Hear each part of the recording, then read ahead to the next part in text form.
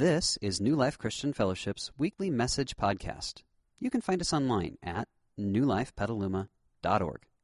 And now, this week's message. Good morning. You know, it's a very special weekend. It's a very special day. And as we begin, I want to draw all of our attention to a couple of things. First of all, I'd like to draw your attention to the American flag. It's not every Sunday that we have it up and flying, not because we're not happy to be in this great country, but, we focus on other things on Sunday morning. But in view of the fact that Wednesday is Veterans Day, it's not a coincidence that last Sunday, on this very stage where I'm standing, Michael led us in a prayer for the people who are persecuted around the world for their faith. And in fact, this morning is the International Day of Prayer for the Persecuted Church. And you can't help but compare that to the wonderful freedoms that we have in this country. We are blessed. Not one of you gave any thought this morning to your safety as you came to church other than the wacky people that you share the road with, right? Of course. So, and we would be remiss if we thought that those freedoms came cheaply or were just kind of automatically ours. History reveals that many, many, many people. I was watching a special, it was sort of like a travelogue on the nation of France. And they panned to the cemetery that had, I think, 3,500 crosses, small stone crosses. And then they panned, and it was not the flag of France, but it was Old Glory that was waving in that cemetery at France. And it just caught me by surprise. Some 3,500 people from the United States of America who are buried on foreign soil who gave their lives so that you and I would not be persecuted this morning when we come to church. That's a pretty cool thing. I want us to pause and reflect on that for just a moment. And then the other thing I want to draw your attention to would be the cross.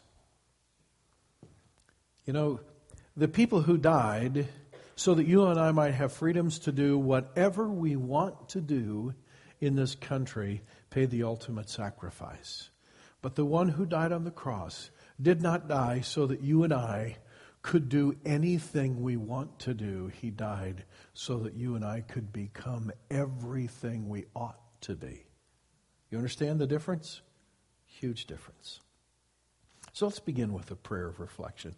Father, we are very, very, very grateful for the countless people who have given their lives so that we could wake up this morning in freedom and we could walk out of our houses, jump in our cars, drive to church, and not give a single thought to the fact that we could be persecuted for this. And Lord, one more time, we lift up our brothers and sisters around the world who don't enjoy such freedoms. And Father, we thank you for the veterans who have placed their life on the line, and for those men and women who are in the armed forces today who have put themselves in harm's way and continue to do so that we might walk in freedom. And Lord, we thank you even more that you came and gave your life so that we might not only have freedom in this life, but we might have freedom in eternity. We thank you and bless you. And everything we do this morning, Lord, we do in the context of that. We pray it in Jesus' name. Amen. Well, welcome to church. My name is Ron, and if I haven't met you yet, I would love to meet you before you get out of here this morning. I'll hang out in the lobby for a little while afterwards. We have a goal in this portion of our service. I'm going to be sharing over the next 30 or 35 minutes some teaching from the Bible, which is God's Word. It's not just to make you smarter. It's not just to kind of broaden your scope of intelligence and grasp of life. But the goal of this is that we might all learn and then go home and embrace it into our lives so that we could experience real life change. And all of us who participate in that process get to do that. And I'm so blessed as a pastor to hear you come up and share the stories of how God is changing your lives. Because this is not a church where we just go through the motions. This is a church where we really connect with God and say, God, make a difference in my life, and through me, make a difference in the world in which I live. So I want to invite you into that process. So just before we dive in, if you will open your programs and pull out the notes, some of you are going to be extremely disappointed because the wrong version got printed out. There are no blanks this morning. Isn't that terrible? And those of you who are always looking ahead to guess at what I'm going to put in those blanks, you're terribly disappointed, aren't you? Sure you are. Okay, but we're going to have some fun with this anyway. So here we go. Let's go straight to our focus scripture. And while they're putting that up on the screen, let me bring you up to speed. We're in a series of sermons called Good News in Tough Times. And all of these sermons are taken directly from the first chapter of a book in the Bible called 1 Peter, written by one of the 12 apostles of Jesus, Peter, whom I'm sure all of you have at least heard of him. Now, he was writing to people who were undergoing very bitter persecution. They had lots of reasons to be down. But Peter said, I want you to know that God has lots of reasons for you to be up even during a downtime. You think that message might be applicable to our nation today? Yeah, there are lots of people in this room who have reasons to be down. Well, this morning, God has wonderful reasons for you to be up. I mean, really up. And I'll tell you right up front where God's going with this message, where He wants us to go. In this room, there are many people who have already made the decision to become a follower of Christ, to take God up on His offer of salvation. And I want you to know this morning that we're going to look at a passage of Scripture that talks about that salvation in a way no other passage of Scripture talks about in the entire Bible. To me, it's one of the most exciting passages in the Bible. But also in the room this morning, we have people who haven't yet made that decision, aren't sure that you're going to make that decision, but you're checking God out, and you're checking out the message of the Bible, and you're checking out the message of salvation. I hope by the time that we leave this morning, that those of you who have made that decision in your life will leave here with a fresh and new understanding and appreciation for the wonderful gift that God has put in your life. And for those of you who haven't made that decision yet, I hope and pray that before you leave this morning, you do. I sat by a guy earlier this week. I didn't know him, but we were getting to know each other, and somehow in that conversation, he said, you know, I had a really, really, really tough year this year. I lost my entire retirement because, are you ready for a little pun here? Somebody made off with it. Those of you who are really keen understand what that was. Now, what he said after that really caught my attention. He looked at me straight in the eye, and he said, I want you to know that if something sounds too good to be true, what's the rest of it? It is. Can I tell you, with the exception of God, that's true. But as we unpack God's wonderful offer of salvation this morning, on the surface, it sounds too good to be true. And from a human standpoint, it is. But when God makes an offer, it blows human beings away. And that's the deal. We're going to get to look at that this morning. So here's our focus scripture. It was concerning this salvation. Now I want you to circle or underline the word salvation. Now you know you got to get out that pencil anyway, all right? It was concerning this salvation that the prophets made careful search and investigation. And they prophesied about this gift which God would give you. They tried to find out when the time would be and how it would come. This was the time to which Christ's Spirit in them was pointing in predicting the sufferings that Christ would have to endure and the glory that would follow.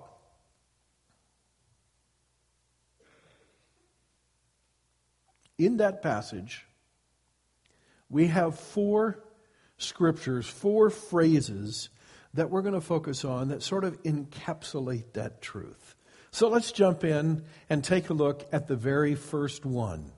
While that's coming up here, I want you to use your imagination, if you would, this morning. Because that passage we just read points to a time that was BC, before Christ. And here's what I mean. It talks about the angels and it talks about the prophets, but we live so far this side of Christ, it's hard for us to imagine a world without Christ. It's hard for us to imagine a heaven without Christ in the terms that we know Him. Prior to Jesus coming to earth, there was no Christmas. If you talk to Isaiah or Jeremiah or any of the Old Testament prophets and you said, "Isn't Christmas a wonderful season?" they would look at you like, "What's up?" There was no Christmas. There was no Christ. There was no cross. There was no church. All of these things were part of God's plan, and they were coming. And as a part of God's plan, the prophets, God was revealing truths and they were talking about them, and God was evidently making small announcements into heaven because the angels, the Bible says, desired to look into these things. And in order for you to understand the message this morning, you have to put yourself in a world. You got to travel back in time to a world where no one had ever heard of Jesus. No one had ever heard of the church. No one had ever heard of the 12 apostles. No one had ever heard of Christianity. No one had ever heard of Christmas. All that stuff no one had even dreamed of. So what is it that Peter says? He starts out by saying it was concerning this salvation. Wow. To the angels of heaven, the fall of people. Remember back in the garden when God said, "Don't eat from that tree," and Adam and Eve ate from that tree, and God said, "You can't imagine the chaos that's going to come into your world because you did that."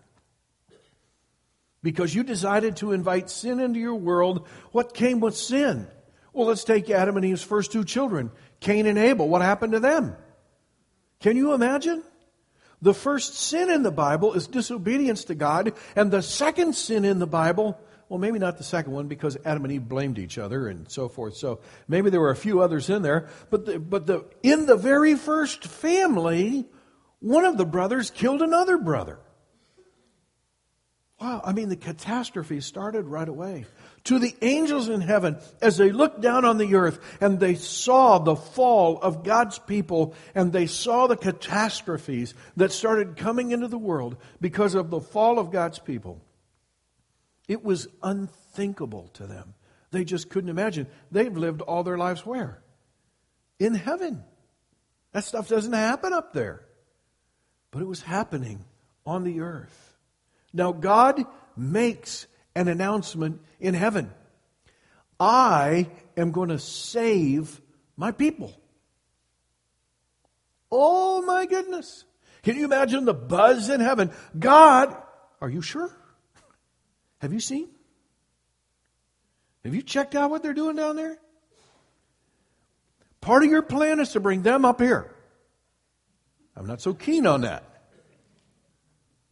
Pretty soon, this is going to be like that. Are you sure you can do anything to save that bunch? Because believe me, friends, the day that you and I walk into heaven, when we look in the rearview mirror at earth and we compare heaven with earth, we're going to be blown away at the just humongous difference. Can't you see the angels saying, "Isn't that kind of risky?" And they didn't even know what it would cost God.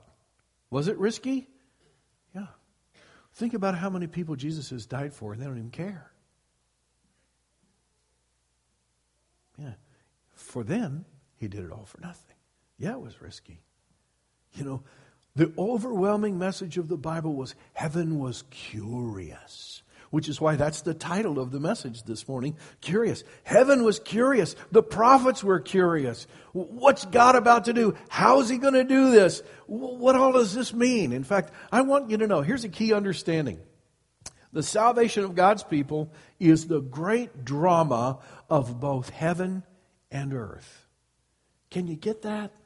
The salvation of God's people. It's the great drama of the Bible. It is, by the way, the only thing that makes any difference eventually on this earth. It is the great drama. And the fact that you get to come to church and you have the opportunity to participate in the only really great drama in the entire history of the earth, far greater than the Super Bowl, far greater than any world championship, than the World Series, far greater than who wins a presidential election, far greater than any world war that we've ever had. The great drama of heaven and earth is about God's people, and it's about eternity. What a great thing. Yeah. And so this morning, we focus on that. It is the great drama. Now, let's go to the second phrase in this passage. Not only was it concerning this salvation, but the prophets made careful search and investigation.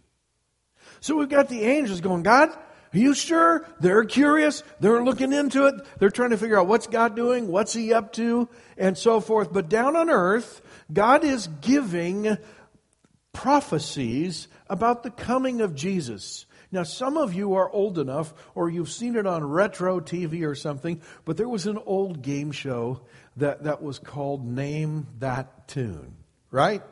You've probably seen an episode of it somewhere, and they'd sit there and wait and hear like 2 seconds of a song, and they have to figure out what that song is. And that's a lot tougher than it sounds. Well, it's a little bit like that with the prophets. God was giving them, okay, you want to know about my plan? Did it? That's it. Okay, I'll write that down. Whatever that was. It was just a little tiny bit or a piece or a chunk of God's plan, and prophets are people like you and me, and when God gives a little piece here and a little piece there and a little piece here, what do we try to do?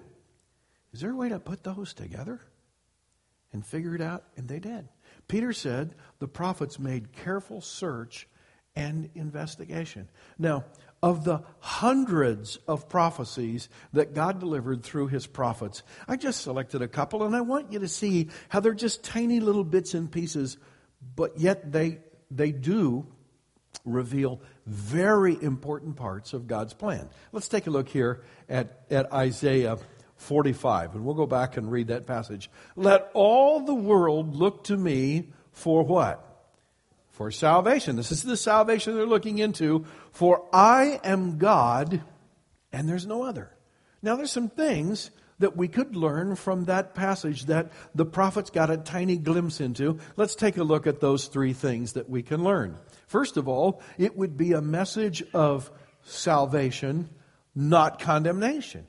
That's great news, that God had a choice. He could either condemn the world, and a few weeks ago I gave you an illustration of the golf course superintendent who could either save that green or he could condemn it and start all over again. And God could have done the same with us. But the good news is God decided to save His people. It was a message of salvation, not condemnation. Second thing we could learn is this. The salvation would be found in God and what?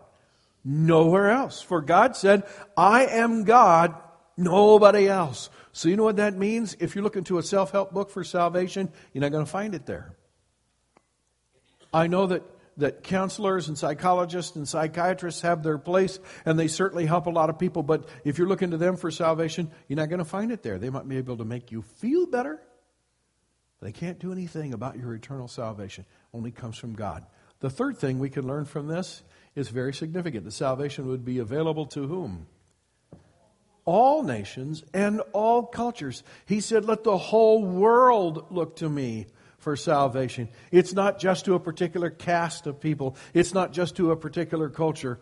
But the salvation that God would offer would transcend all cultural boundaries and barriers. Let's go to another passage of Scripture and take a look at what we can learn from it. The Spirit of the Sovereign Lord is upon me, for the Lord has anointed me to preach good news about the poor. By the way, early on in Jesus' ministry, he read this very passage of Scripture in a Jewish synagogue, and he looked at the people in the crowd, and he said, I want you to know that that passage was written about me. So it's pretty easy to know this is a direct prophecy of Jesus, and here it is. He has sent me, for the Lord has anointed me to bring good news to the poor. He has sent me to comfort the brokenhearted and proclaim that captives will be released and prisoners will be freed. He has sent me to tell those who mourn that the time of the Lord's favor has come. Bunch of stuff in there, but just a couple of things that I would like to point out this morning that the prophets got a tiny glimpse into God's plan. And here's the first one. It would be a message of good news to people who were in great need. He talked about the poor. He talked about prisoners. He talked about the blind and the lame. Okay? All of that figurative that, yes, this message would be a message of good news to people who were in great need. And then the other great truth that comes out of this passage is this. That message is going to be delivered by a person who was guided by and empowered by God's Spirit. For he starts out the passage by saying, the Spirit of the Lord is upon me, and He has anointed me. Wow. So there you have it. But here's the great thing that you want to know. And that is this.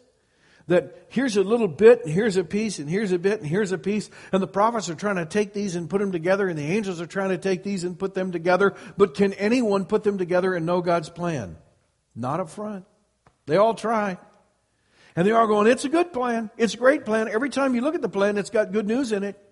It's obviously a message of salvation, and it's going to be for all people, and it's great stuff. But how is God going to do that? And no one could actually piece together God's plan. You know why? Because the plans that God comes up with are so far beyond the imagination of people or even angels that we just don't get it until God finally just spells it out. I think you'll see that. Take a look at the next phrase from our focus scripture.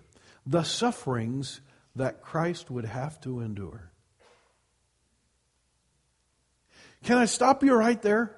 The sufferings that Christ would have to endure. Now, the problem is you and I live on this side of the sufferings, so we're well aware of the cross and all that it means to the world. But to the prophets and the angels, they didn't even know that a cross existed. They had no idea what that was about. And you know something? When I got to thinking about this, everyone can get behind a victorious Savior. Isn't that true? What do you think about this? What's the phrase we use in sports all the time? Everybody loves a what? A winner. Oh, yeah. If Jesus is going to come and ride on his big white horse and everybody's going to get in behind him and he's going to slay all the bad guys and all the good guys are going to live happily ever after, everybody get on board with that. That's just exactly how we would write the story. But you know the message that God delivers? That the Savior who's going to come is going to suffer.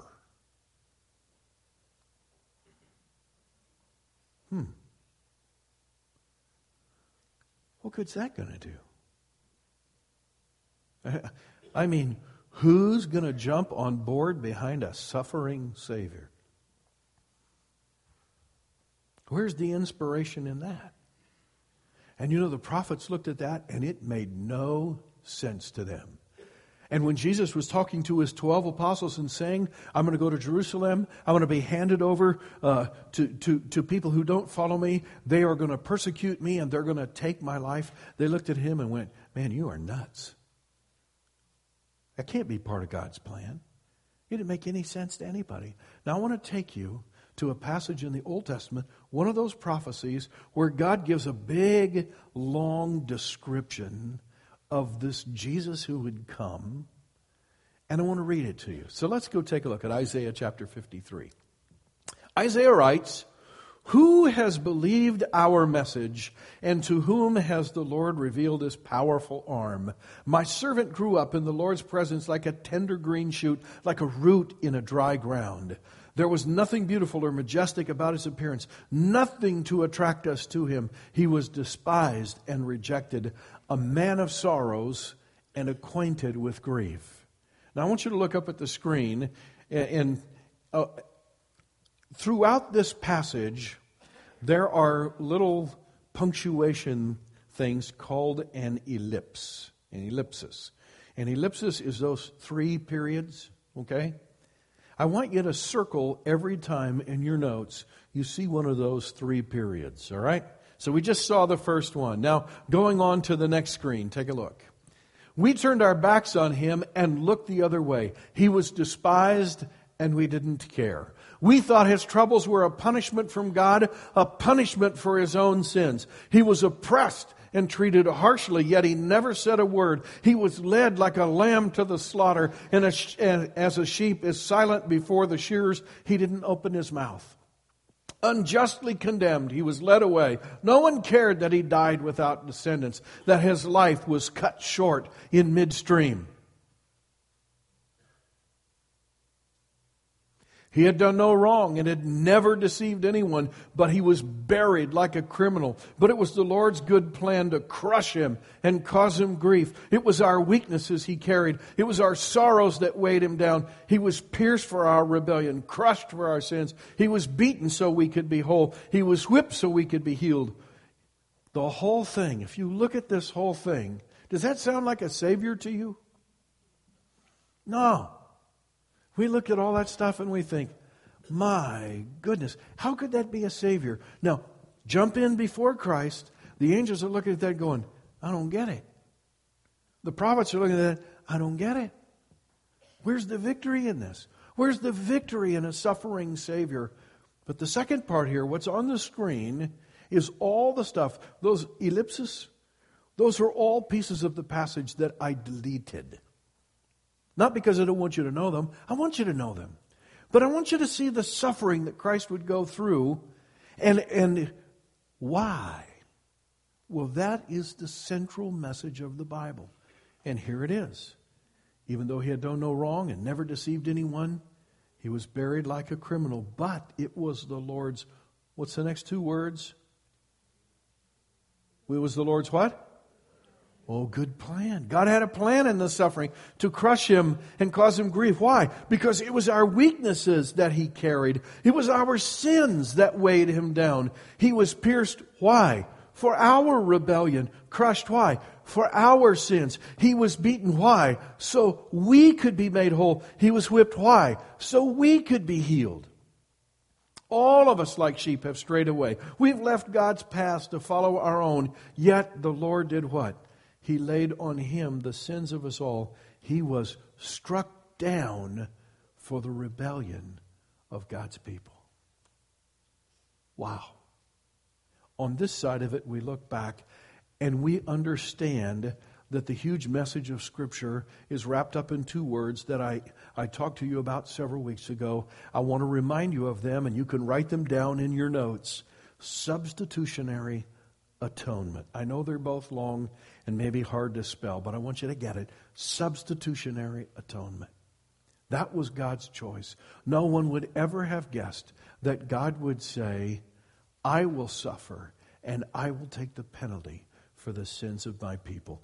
I will leave heaven, I will go to earth and become a human being. And on top of that, I will suffer and die as a human being to pay for the penalty of the sin of every human being. Now, friends, those of you who study history, and those of you who have studied philosophy, those of you who have studied ancient religion and those sorts of things, I want you to understand that for centuries and millennia, the best and the brightest people in the world tried to guess and figure out what God was like. And can I tell you, the best that we could come up with, the collective intelligence of all of mankind, and you can see it in virtually every ancient culture and in many today, the best we could come up with was one of two things. Polytheism, which is really gods who are like humans on steroids, and that's all, who are power hungry and evil, and you have to keep them happy, or they rain down, hail, fire, and brimstone on your parade. Or we came up with this idea that God is a nameless, formless, shapeless force that somehow you have to get in alignment with, or your life goes bad. And it's the best we could come up with. But God said, no, let me reveal myself to you. Let me reveal my plan to you. You're made in my image. You were created to be my children. And even though you sin and you've destroyed the world that I created for you, I have taken upon me, your sin. That's the message of Scripture. So let's go to number 4. And the glory that would follow. Isaiah writes as he closes this passage, when his life was made an offering for sin, he what? He will have many descendants. Earlier in that passage he said, we looked at it and we didn't even care that he died without descendants. And yet what happened? No, after he's raised, when his life is made an offering for sin, he will have many descendants. Who's that? That's you and me. We are the sons and daughters of God. He will enjoy a long life. Long as in, how long? Eternal life. That's right. And the Lord's good plan will prosper in His hand. Do you realize that on the face of planet Earth right now, a little over 2 billion people claim to be followers of Christ? I know in Sonoma County that's hard to imagine, isn't it? But in the world, a little over 2 billion. Do they all follow Him perfectly? No. But they claim to be followers of Christ. When He sees all that is accomplished by His anguish, He will be what? Satisfied.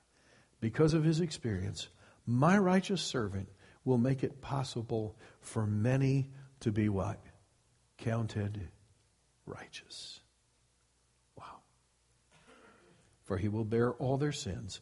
I will give him the honors of a victorious soldier, a suffering Savior first, a glorious Savior second. Because he exposed himself to death, he was counted among the rebels. He bore the sins of many and interceded for rebels.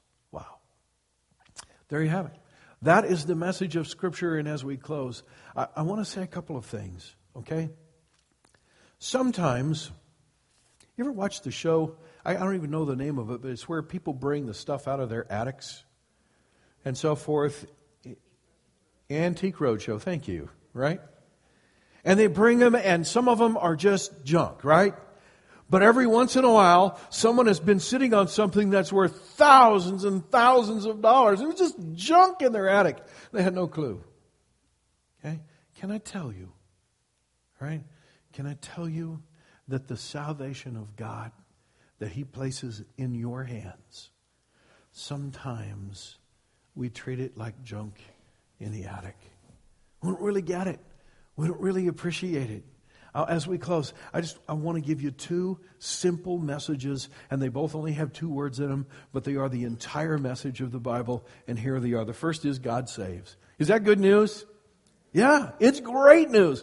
God saves. In fact, the Bible says God was in Christ reconciling the world to Himself, no longer counting people's sins against them. And He gave us this wonderful message of reconciliation. Friends, if that sounds too good to be true, guess what? It's from God and it is true. Yeah. But here's the second message of the Bible. I want you to hear it very clearly, and that is God also warns. Not because He hates you. By the way, did anybody get any warnings about the H1N1? Any of you get warnings about washing your hands and coughing and all that kind of stuff? It was everywhere on TV. You got kids in school, you got warnings about H1N1, right? Is that because all those people hated you and just want to take the joy out of your life? What do you think? No, somehow we get this deal that if God ever warns us, He's mean and nasty. That's not true. What kind of God would He be if He didn't warn? So God does warn. And here's what He says. How will we escape if we neglect such a great salvation. It was first communicated through the Lord and was confirmed by those who heard him. This morning, for those of us who made that decision to accept Christ years ago, worship team is going to sing a song, and we're not going to put the words up here because we really don't want you to sing it, and you won't have any trouble understanding the words. But I want us to relish in the wonderful blessing that we've been given. It was something that angels tried to look into and couldn't put it together. It was something that the prophets looked into and they couldn't put it together. But friend, it's something God has given to you and me, and He's given it to us free, and it cost Him the world. Wow, we are blessed. I want us to take some time and just thank God. For those of us who've never made the decision to accept Christ, I want to encourage you, every one of you. Boy, if there's an offer you don't want to pass up, it's this one. That God gave His life so that you could live forever. And it's a choice that no one can make for you. And I know many of you are considering it, have been considering it. I pray that this morning you make that choice. Would you join me in a simple prayer? Lord, thank you for the amazing news that you save. And God, thank you for a love that you share for us that not only reaches out to provide salvation, but that you would come up with a plan that no one could have guessed ahead of time, even though you gave glimpses of it. It was so far beyond what we could ever have come up with. Thank you, Father, for it. We bless you for it today. And Lord, thank you that eternity can be ours. Would you help those of us this morning who haven't made that choice yet, or those who have wandered away from that choice, would you help us this morning to step over that line and make that choice today? I pray in Jesus' name. We hope you enjoyed this week's message. You can find more information about New Life, including contact information, at newlifepetaluma.org. Thanks for listening.